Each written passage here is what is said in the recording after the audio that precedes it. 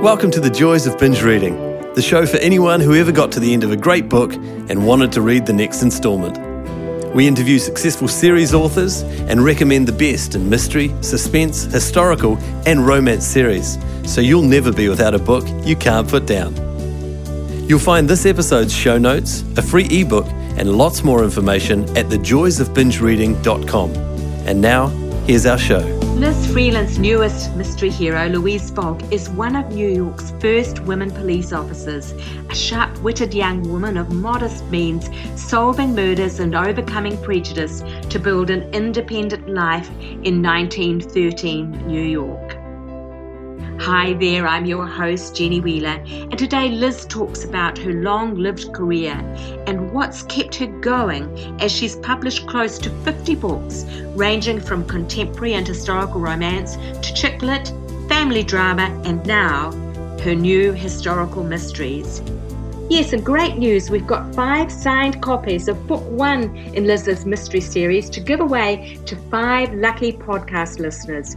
If you'd like to enter the draw for a paperback copy of the entertaining Murder in Greenwich Village, you can enter the draw on Jenny's author Facebook page at jennywheeler.biz. Entries close at the end of the month on March 31st, so don't delay to go into the draw. And if you've got any questions about this, there'll be details at the end of the show notes for this binge reading episode, along with links to Liz's books and website. But that's enough of me. Here's Liz.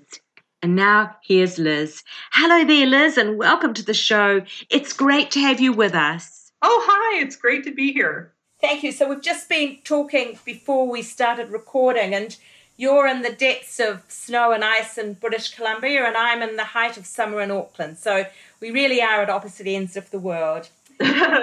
Yeah, well, I'm happy there's no snow and ice in Victoria, British Columbia right now. Oh, so. Isn't there? Okay. No, it's nice. It's the most temperate part of Canada. It's like the Palm Beach of Canada here, but it's still cold, but it's not. It's not icy. Okay, that's lovely. Victoria is the island off Vancouver, isn't it? Yes, it is. Yeah. I had a friend who lived there many years ago. Okay, look, beginning at the beginning. Was there a once upon a time moment when you decided you wanted to write fiction? And if so, what was the catalyst for it? Well, it's hard to say because I think I just have pretty much always loved telling stories. I wrote stories in school, and I guess the biggest catalyst was I was a theater geek when I was in high school, and I went to college and studied theater, and I started playwriting, and that's how I really started taking myself seriously as a writer, was trying to write plays. And after college, I started turning my hand just to fiction because it's hard to write plays for yourself, especially when you're completely undiscovered and you don't have a lot of venues for playwriting. So I started writing stories and even novels on my own after work, and I really enjoyed it. It's sort of like you get to be the puppet master of everything. It's great. You're the director, you're the actor, you're everything in a novel. So I really loved that aspect of it, and never really looked back after I started writing fiction that way. Well, you've had an amazing career. You've written more than 50 romances under a couple of different pen names, Elizabeth Bass being one, Liz Island another. We'll get to that side of your writing a little later, but your new series is a mystery series set in pre-World War I New York and features Louise, a very sharp-witted young woman of modest means trying to make a life for herself in the big city. What led you to make this jump from romance to mystery? Well, I wrote romance, and then for a while I was writing what I guess we call women's fiction, which are just sort of family dramas. And I sort of went through a period where I was having a family drama of my own, and I just didn't feel like writing that kind of book anymore. And I felt sort of blocked. And I decided I always loved mysteries. I'd always been sort of intimidated by the idea of writing a mystery, actually, because I sort of held them in a lot of reverence, and I thought the plots were more intricate than I would be capable of. And so I kind of dallied with them on my own, but I hadn't really tackled one seriously. So I decided it was just the time to do it. And I'm lucky enough that I have a great relationship with an editor at Kensington. And he said, if you want to write a historical mystery, that would be very interesting to us. And so I went ahead and just took the leap. Yeah, well, that's good, because mystery after romance, it has come up as a popular category in recent years, hasn't it, as well? Oh, yes. Especially historical mysteries seem to be in fashion right now. But I've always known that whatever the fashion is at the moment, it can get the market can get saturated. Taste can change. I mean, next year could be something completely different. So there are guarantees. That's right. And you had written some historical romances, so the historical side of it wasn't totally new to you as well, was it? Oh, no. I'd written Western historical romances especially, and it's a little different just because, well, for one thing, when I was writing Western historical romances, it was pretty much pre-Wikipedia, pre-internet as a useful research tool. And it's just a lot easier to research now. There's just so much more available online. You don't have to go to the library and just spend an afternoon trying to chase down one fact anymore. So yeah, I've done it before, but it's a lot easier now in a lot of ways. So, and I gather that you, as an aspiring young writer yourself, ran away to New York in quotes. Perhaps even did the writer in the garret thing for a little while. Could you tell us something about your life in those years? I think you also worked in publishing for a while, did you? Yeah. I did. Well, this goes back to playwriting. I was in college and studying playwriting, and I won an award for playwriting in my third year, and I had enough credits to finish college at that point, and I thought, well, the playwriting award came with, I think it was $1,500, which just seemed like a huge sum to me at the time. And I thought, this is it. This is my big opportunity to run away to New York. And of course, I didn't realize at the time that $1,500 in New York lasts about 2 weeks. So, yeah, I did end up in a very tiny apartment, working all sorts of odd jobs. But I did kind of straggle into publishing this by the side door. I worked at a bookstore and studied proofreading, and then got a job as an editorial assistant at Harlequin Silhouette Books. And all these years, I was just writing in my spare time at night. And after a while, I just decided to do that again and in reverse. And I ran away from New York back to my home state and studied and started working on becoming a writer full time. Oh, right. Yeah. I quite liked the thought of you and your heroine, Louise, two young women in the same city 70 years apart. And she had her own double standards and social barriers that she had to try and break through as being one who wanted to step outside the norms and not just get quietly married. Was that part of the reason that you set on New York as your setting for the mystery? Partially, because it was an easier place to lose yourself, which I guess everybody understands that. It's such a big city, and there are so many people who are immigrants and from other places there. It's just easy to reinvent yourself as somebody new. And Louise, when she goes to New York, really needs to to put the past behind her because she's been through a traumatic experience. She's given birth to a child out of wedlock and has given it up for adoption. And she just wants to start over and remake herself. And New York is the best place for that. And also because I lived in New York, I felt I still feel a certain familiarity with it. And it's also a very easy place to research because there's just so much available about New York. The history of New York, what the streets looked like 100 years ago. It's a fairly easy place to research, I think. So yes, yeah. So the first book was Murder in Greenwich Village, and the second one, Murder in Midtown. It's due out in a few weeks. Is it, or is it already out? No, it's due out at the end of March. End of March. Mm-hmm. How many do you think there are going to be? Have you got number 3 underway already?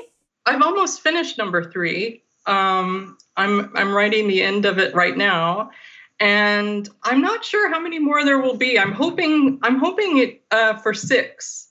My publisher might have other ideas, but I had originally planned for there to be 6. I have, the trajectory of the story in my head was always for around 6 books. Give or take a book, I guess. And in book 2, she gets accepted into the police force. And I think I read somewhere that you said that there were 70 female police officers in New York at this time in 1913. Was that right? 70 out of 10,000 or something? Is that? Yes, it was. There were not many. There were not many female police officers. They didn't have a lot of different duties to perform. They didn't like to put police officers in public. Women police officers out in public. For instance, they could have used women officers to direct traffic because there were no traffic signals at that time, and they needed policemen to do that work. And police women would have been good at it, but they thought that if they had police women out in the streets, that it would stop traffic because they'd be so distracting, because all of the males would be staring at the police women instead of the road or something. They had some crazy ideas, didn't they? Yeah. Yes. So women really had a limited role in the police force at that time, but that changed fairly soon.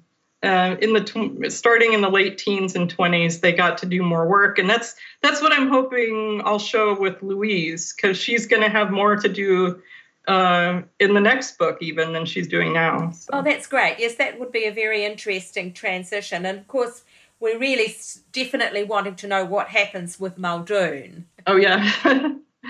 Yeah, I know it's a little bit of a tease, but I'm interested in that too. It's just an interesting little slow-moving potential romance going on there in the background, which is quite fun. Yeah. Are you still doing other writing under your other names, like Elizabeth Bass? Are you still doing work in other genres and other pen names? Well, I'm doing them on my own. I haven't given up. I still have, a couple stories that I'm working on that are women's fiction or along those lines. But I haven't submitted any or sold any that would be coming up. But I hope to. I still love women's fiction, and would love to keep writing that. Right now, I'm working on the mysteries, and I've got a cozy mystery series that's going to start next year that I'm actually working on too, alongside the historical mysteries. So I'm just trying to find time to do everything, which can be challenging. Can you give us a hint as to what the setting of that cozy is going to be? It's sort of it's a holiday themed series, and it involves someone named Mrs. Claus. So that's pretty much the idea right now. So you've had some very popular contemporary romances, and one of them I saw online was 3 Bedrooms in Chelsea. It sounded very like a Sex in the City scenario. You had 3 girls that were, quotes, finding the job, chasing the dream, landing the guy, and paying the rent on time. And it was published around about the same time as Sex in the City. But you having said that you're not too influenced by popular trends, I guess that was just something that came naturally to you at that stage of life. Yeah, I actually loved chick lit, I guess is what we call it here. Yeah. I loved all those books. And I mean, starting with Bridget Jones, my sister brought me back a copy from England when she had been to visit I guess it was the late 90s or sometime around then. And she brought me this book and she said, "Oh, this is just so fantastic. You should read it." And I just fell in love with that whole genre. And that's one example of when I think the market really just did get oversaturated with those types of books, and publishers really pulled back from wanting to have as many of those as were being produced. And I turned to, more serious family dramas after that. But I really loved those books and writing those books. And I think that was one of the first ones I wrote. And that the one that's got the most marvelous title, How I Stole Her Husband, is that another one of that chick lit type? Yes. That's actually a book. That book just came out of me incredibly fast because I just I thought of the idea and thought of the title right away too. And it just seemed to flow. And I have always really liked that book a lot. It's got a great title, I must say. I was trying to, as I mentioned to you earlier, I was trying to find them in digital form because I thought, I'd love to read that. But quite a number of them aren't published digitally.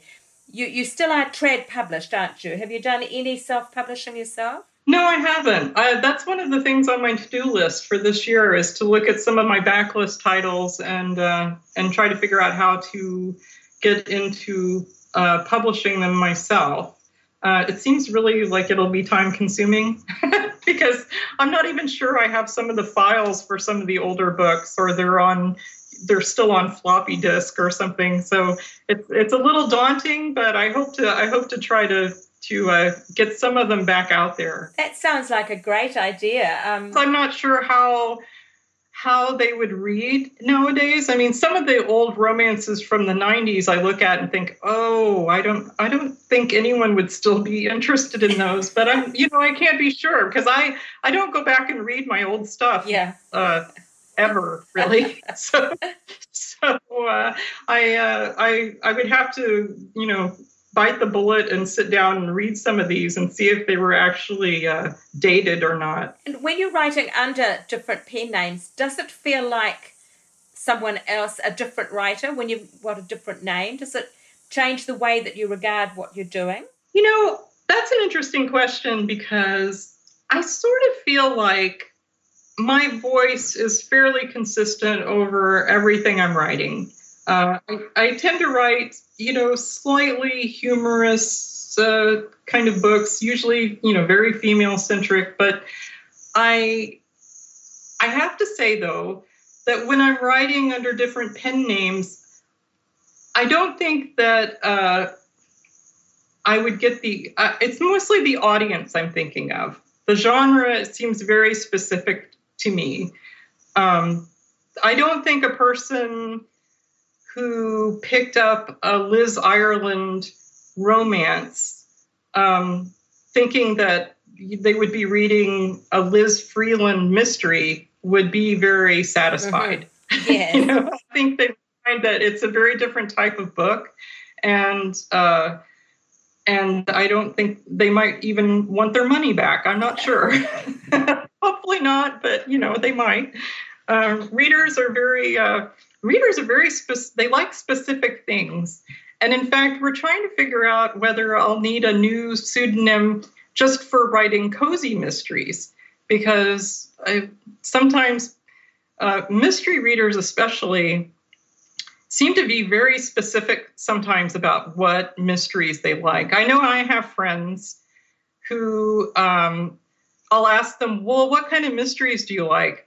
And they'll say something like, oh, I like everything, but mostly I'll just read police procedurals, and they have to be with real policemen in a police force. It can't be a retired policeman. And they'll go into all of these things about, what they want. And I'll think, oh, okay, well, yeah, that's pretty specific. So I think it's the pseudonyms are more a marketing tool for the publisher than anything that I'm actively thinking about when I'm writing. Yes, yeah. And is it the same publisher who's handled all of your work? Right now I write for Kensington, primarily. I used to write for Harlequin, and I started with Silhouette Books. I wrote sweet romances for Silhouette Books. And that genre also sort of went away fairly quickly. I think sweet romances sort of became more inspirational romances. They kind of got devoured by that genre. Yes, yeah. So. Although I gather there's now quite a move back to what they call clean and wholesome romance. It's perhaps not quite so sweet, but it's romance without the sort of... some romance moved so much towards the shades of grey end of the spectrum with a lot of S&M, and this was being hauled back a bit more into the clean and wholesome area, I think. But it's... Yeah, that's true. I think there is a kind of move back toward that. There are a few lines now that have started that. So, and I'm glad, because I think people like all different kinds. It's like mysteries. I mean, people are very specific on what kind of romances they want. And a person who likes, Hallmark type of stories doesn't necessarily like erotica. Yes. So it's good to have a nice array of titles available to people, because nobody reads faster than romance readers. They are probably the most voracious readers I've ever met. Yeah. So how has publishing changed during your time of writing? You mentioned about the researching side of it, but is there anything else that really stands out? Well, there have been a lot of changes. Actually, when I started working at a publishing house, I'm not sure if this is what you're talking about, but when I started working at Silhouette Books or Harlequin Books, it was 1989, and we didn't have computers. we all worked on IBM Selectric typewriters, and every once in a while they would bring somebody in to tell us about computers. We'd have little seminars on what would happen when the computers came. And computers already existed. I had one in my house at home all during these years, but publishing is usually kind of slow to adopt new trends, it seems like, or at least it was back then. So there's always that. I mean, the whole computerized, digitalized publishing world has completely, revolutionized everything. Yeah. And also, I just think publishing at some point just exploded. When I started, it was really, I was working in romance publishing, and it was sort of the golden age of romance publishing, because we had so many readers, and it was a very popular time, and authors were just beginning to look at self-publishing and,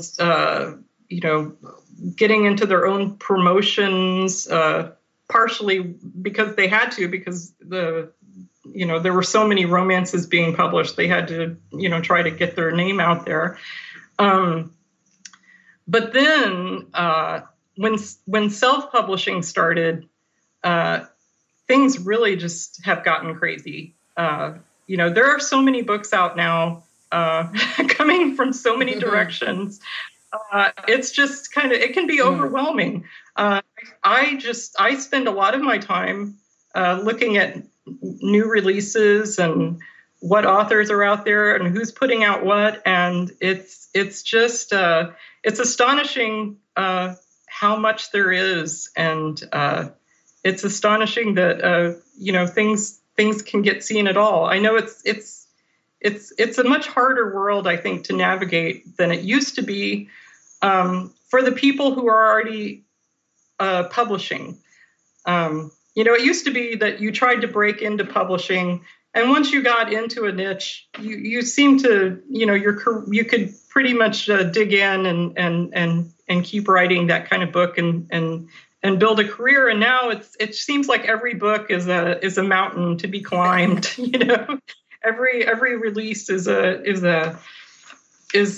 little tougher. Yes. It's a big industry, and I think as a reader you probably feel that too. It can be a little overwhelming. Yes. That segues nicely into one of the questions that I like to ask everyone, and that is there one thing in your writing career that you've done, perhaps more than any other, that's helped you become a success in this industry? Well, I guess the first thing I would say is I don't really see myself as a huge success. I mean, I've hung on. And I think that's probably the thing I've done that I feel has helped me most, is that I've managed to keep persevering. I think all writers face a lot of rejection.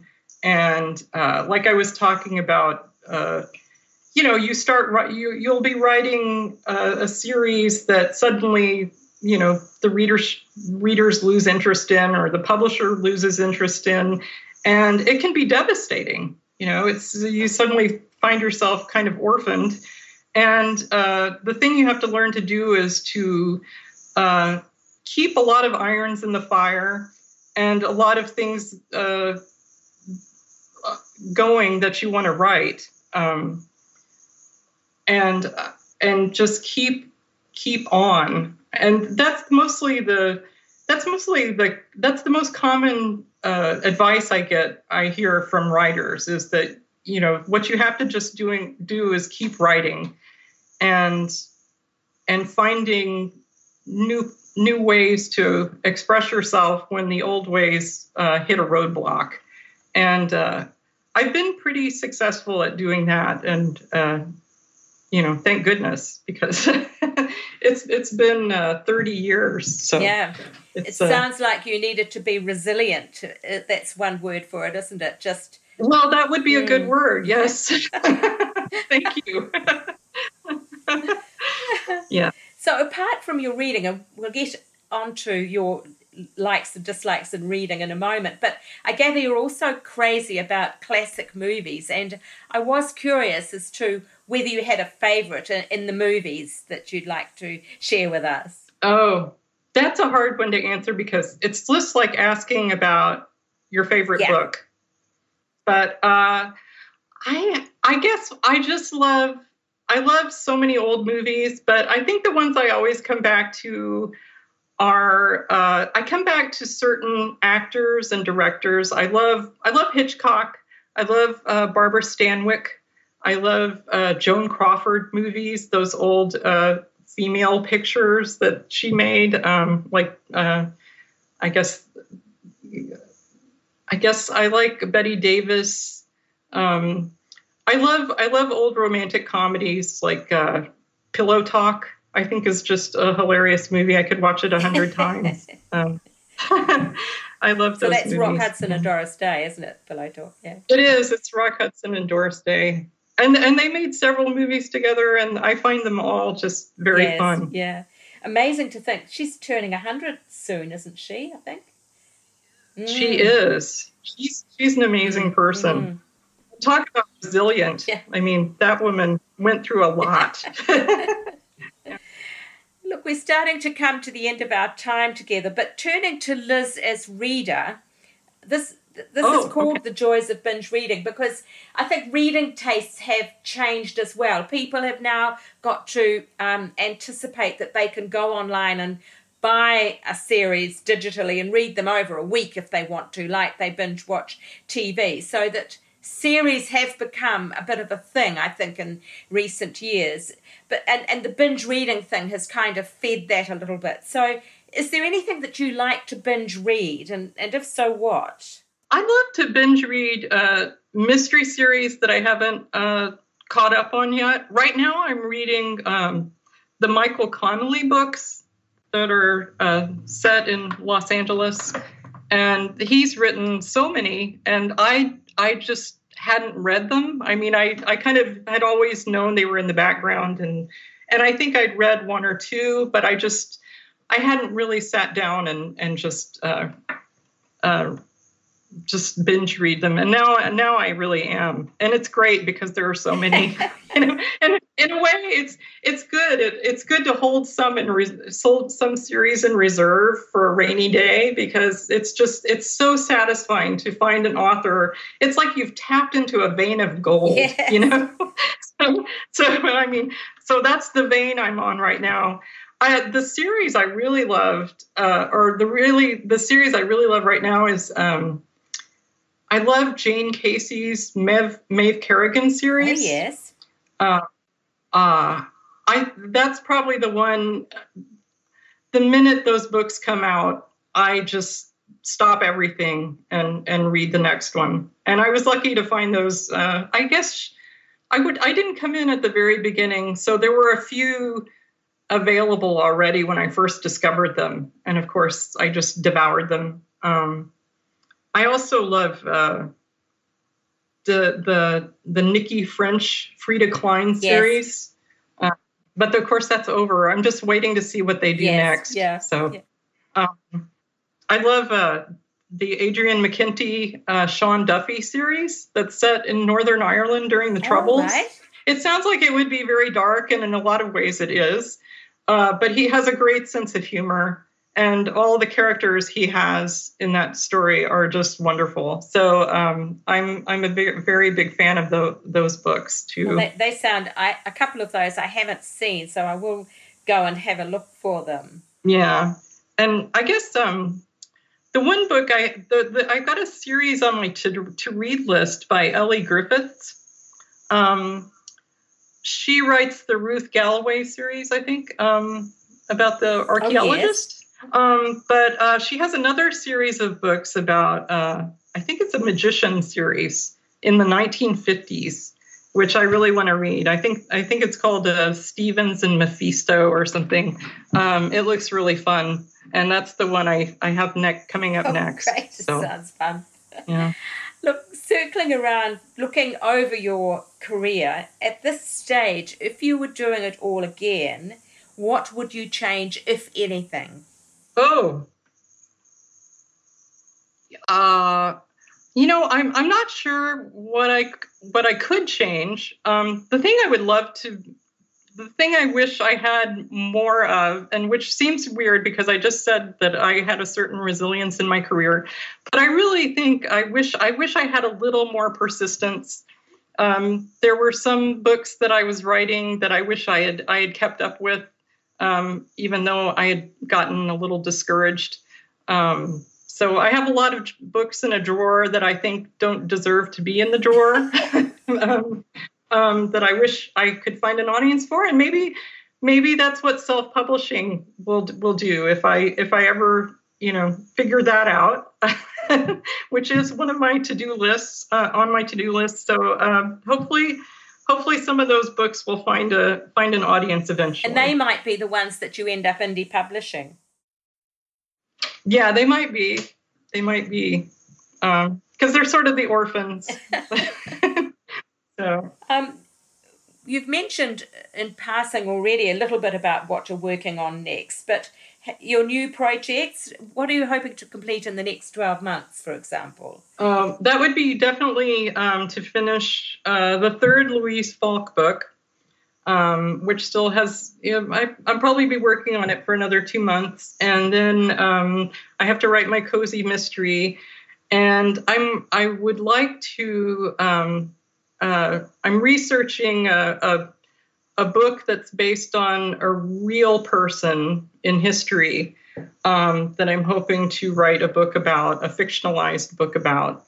So that will be probably my big side project that I'm working on my own, which I hopefully will be a historical novel someday, but I'm not sure when. And would you consider indie publishing that, or would you seek a traditional publisher? I would probably seek a traditional publisher for that. It's really hard to find. I work with a lot of independent self-published authors, and it's a real hard road to hoe, especially if you don't have a big name to begin with. So I always think it's wise to at least try to find a traditional publisher first, unless you have a really good sense of how you're going to promote this book on your own. Sure. Yeah. Well, we really have come to the end of our time, Liz. So where can people find you online? Do you like interacting with your readers? Do you do very much online, or do you do book club sort of events? How do you talk with your readers? I'd love to talk to readers. I feel like I'm online all the time, but I'm on Twitter a lot. That's where I do a lot of my book research. I'm at Elizabeth Bass on Twitter. Bass is my real last name. I'm also on Goodreads. I love to be on Goodreads. I love to hear from. I always read my reviews on Goodreads, although I don't jump in and talk to a lot of the reviewers because I think they should be left alone. But I am on Goodreads. I enjoy Goodreads. I love to look at what other people are recommending. I find it really essential as a reader to be on Goodreads. I have a website. It's sometimes neglected because it doesn't. I don't know about websites. I've never gotten as excited about websites as I am about being on Facebook. I'm on Facebook. And is Facebook under Liz Freeland, or? I have a Liz Freeland page, and I also have an Elizabeth Bass page. I'm all over the place. And your website, that's under Liz Freeland, is it? It's Elizabeth Bass. Okay, because I did see the Elizabeth Bass one, yeah. Elizabeth-bass.com. Lovely. So. Yeah, that's good. Well, look, it's been wonderful chatting. It really has. So, but there was that last question that I really am curious to hear your response on it. It's just that I was listening to a podcast, actually, and somebody mentioned that the winner of this year's Amazon storytelling contest, she wrote a dystopian novel about a world where people had the right to amend. That meant that they could go back to their lives. They could actually formally write a letter to the government and ask to change 2 decisions in their life if they wanted to. Now, I wondered if you were offered that chance, would you consider taking it up? And if you did take it up, do you think it would actually change anything materially, or would your life work out exactly the same anyway in the end? Oh, well, that's just such a great idea, isn't it? Isn't it a great idea? Yeah. I would have to say only 2. I could only change 2 things. Only 2, that's right. I'm just one of those people. I wake up at 3 a.m. Thinking about all the things I've done wrong, all the things I shouldn't have said, all of my big regrets. They crop up at 3 a.m. I would definitely want to. I don't know which ones I would pick, but I would definitely take them up on that. Whether it would make that much difference, well, it's all hypothetical, isn't it? So it is all hypothetical. It would make a huge difference. I would be so happy. It would have to be, yes, I would definitely take them up on it. And hopefully it would lead us to a better place, but I'm not sure. Yeah, no, I'm not sure either. Perhaps we better read the book and find out what happens. Yes. See what the pitfalls really are. Look, it's been wonderful talking. I'm really in awe of your career. How many books have you actually published? Well, I don't think I haven't ever counted, but I think I'm somewhere in the 40s still. Oh, are you? I saw a reference online to 50 somewhere. So yeah. Oh, really? Well, I wrote it's quite likely you've lost track, Yeah. And I also wrote some with my sister, and under a different name, and so I probably need to count those too. But I think it's around 40 something. I'm sorry.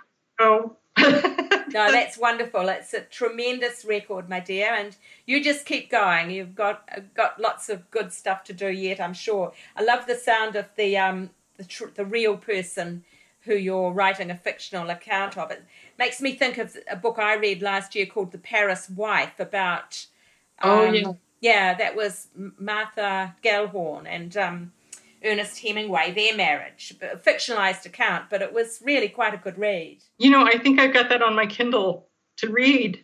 So yeah, I really recommend it. It's quite interesting. That's great. It gives a great insight into how, I think we all have that appreciation of what a battle creative women had when they were paired up with big ego creative men, how hard it was to actually create a space for themselves, and that's marriage tells that story really. In the end, she almost had to walk away from the marriage to be able to work. Right. Wow. Yeah, that sounds great. Okay, my dear. Well, look, lovely chatting. It really is, and all the very best with the new projects, and we'll follow you with interest. Oh, well, thank you so much for thinking of me and having me on. It's been wonderful. Wonderful. Thank you. Enjoy the rest of your day. All right. You too. Bye. Bye. Thanks for listening to the Joys of Binge Reading podcast. You can find all the details and links for this episode at www.thejoysofbingereading.com. We'd love to hear your comments and suggestions for who you'd like us to interview next. And if you enjoyed the show, take a moment to subscribe on iTunes or a similar provider so you won't miss out on future guests. Thanks for joining us, and happy reading. The Joys of Binge Reading podcast is put together with fantastic technical help from Dan Cotton and Abe Raffles. Dan is an experienced sound and video engineer who's ready and available to help you with your next project. Seek him out at dcaudioservices@gmail.com. That's D for Daniel, C for Charlie, audioservices@gmail.com, or check our show notes. He's fast, he takes pride in getting it right, and he's great to work with. Our voiceovers are done by Abe Raffles, another gem of sound and screen. Abe has 20 years of experience on both sides of the camera/microphone, as a cameraman director and also as a voice artist and TV presenter.